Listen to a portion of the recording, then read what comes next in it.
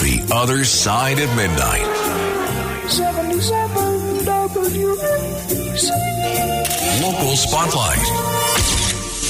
Good morrow, everyone. This is The Other Side of Midnight on 77 WABC. I'm Frank Morano. Tomorrow, by the way, mark your calendar, we're going to be doing our special Festivus show, including our annual airing of grievances. So be sure to tune in for that. But the other thing that I want you to mark your calendar for is that this morning at 6:25, I am going to be on Sid and Friends, our morning show with Sid Rosenberg, and I hope everybody tunes in. Now, I always have a good time with Sid. We always joke around a bit. We always, I think, touch upon some substantive issues as well, and Sid's a great guy and honestly a terrific radio broadcaster. But the other reason that I'm eager for you to tune in at my specific time that I'm on is because the 6 o'clock hour, because that's when people are still waking up and they're not fully in their commute mode yet, that is usually the least listened to hour of the morning show. Not just that morning show, but any morning show. And they look at these streaming numbers. When I say they, it's management and it's everybody that analyzes these things to see which segments really pop on the streaming. So I am asking you, as a favor to me, even if you don't traditionally listen to the morning show, please, at 6:25 this morning, have your streaming device, your app, your computer, all of them ideally,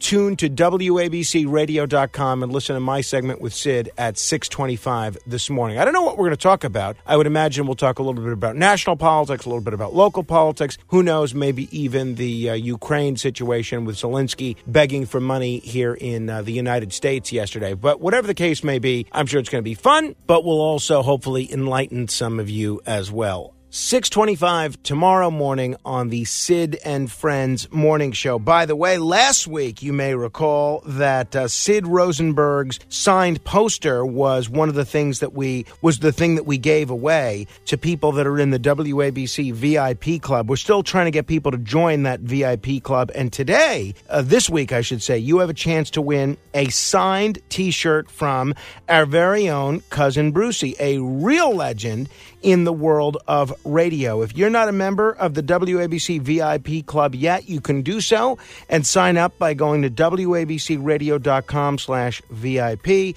or you can just go and download the 77 WABC app. Every week they choose a different VIP club member to win a prize. And this week the prize is a signed T-shirt from Cousin Brucey. So join the 77 WABC VIP club today. Beam me up! To be continued. The Other Side of Midnight.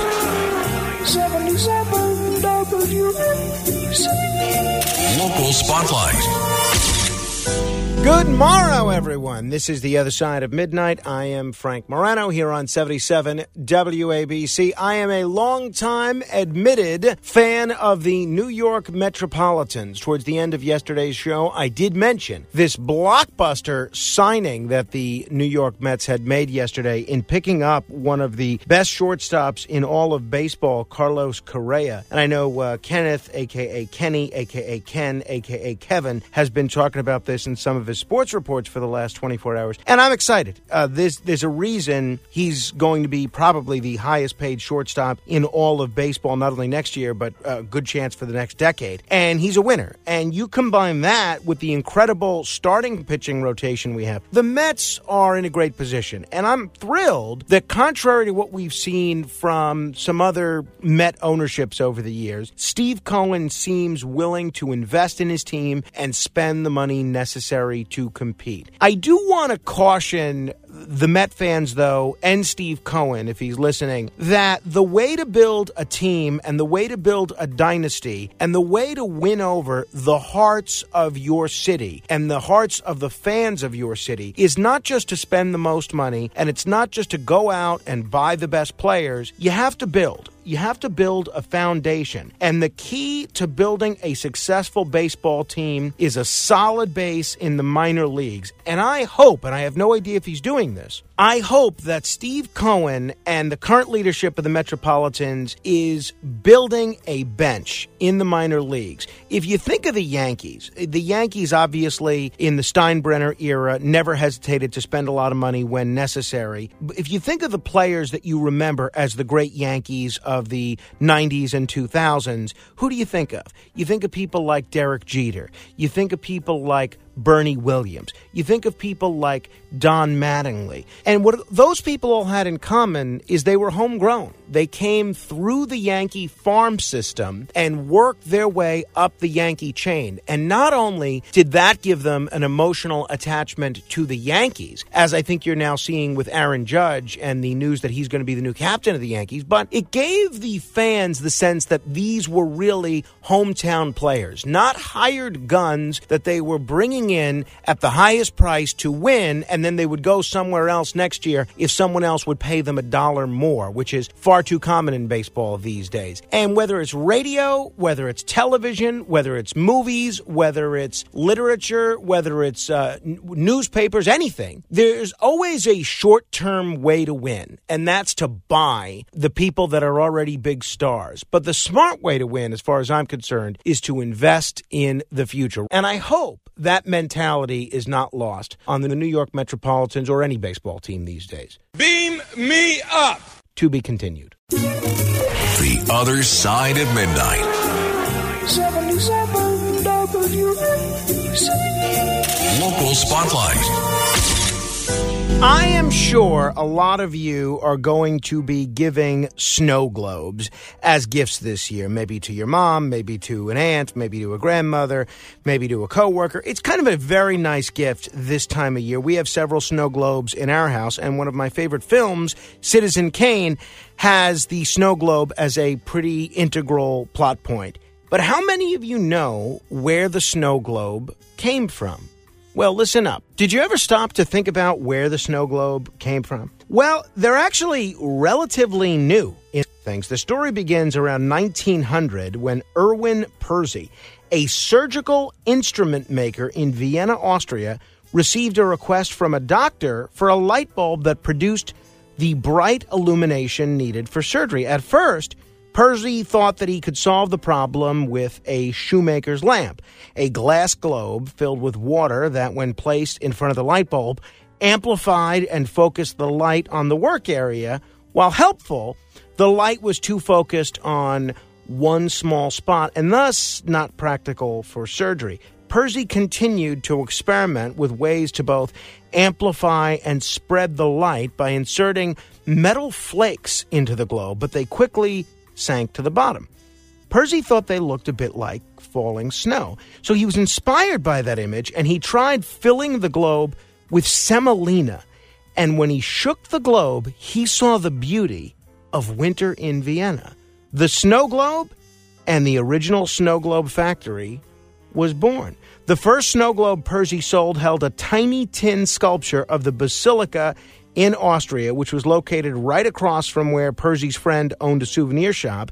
The connection with Christmas came during World War II. By then, Erwin Percy II was running the family businesses. He was also a bicycle and typewriter mechanic, and while working for U.S. troops, he was told Americans would love snow globes if there was something more familiar than the Basilica inside.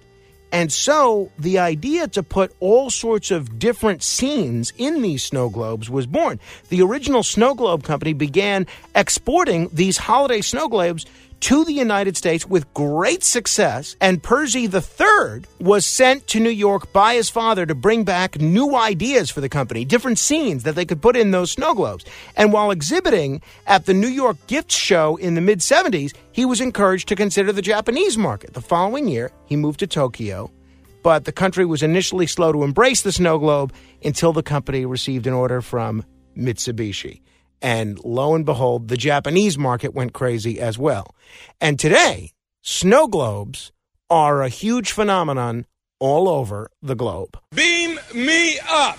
To be continued. The Other Side of Midnight. 77 WABC. Local Spotlight.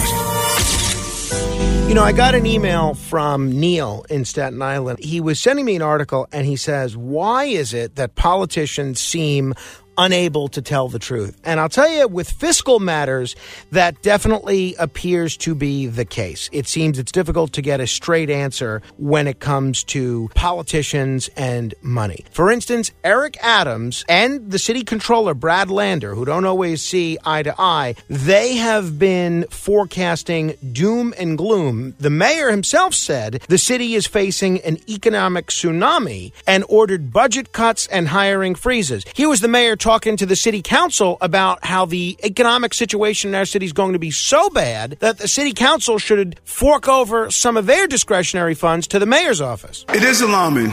It is. I mean, this, and New Yorkers need to be aware of what we are up against. And I'm not going to sugarcoat it. I'm not going to give the impression that this new influx is not going to impact our basic services. And so when you say which service, look at every service we provide. Every service we provide is going to be impacted by the influx of migrants in our city. It's going to impact education. It's going to impact the dollars we're using to clean our streets. It's going to impact our public safety. It's going to impact our helping those long-term New Yorkers who are in need.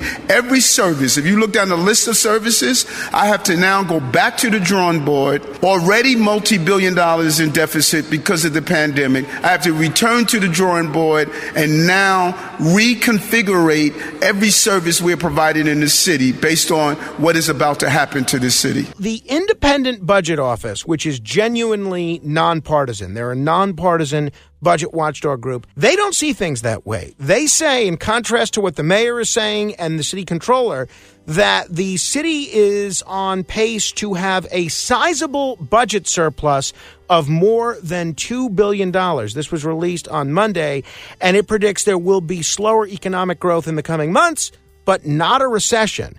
So why the different sets of numbers from the mayor and the IBO? Now, I think the mayor's philosophy is a good one in that you always want to assume the worst. Hope for the best and assume the worst. And if you have a surplus, that's great.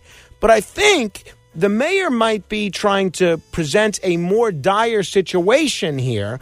One, so he has an easier time getting that federal aid to battle the migrant crisis. And two, so he can get the city council to fork over some of their discretionary funding.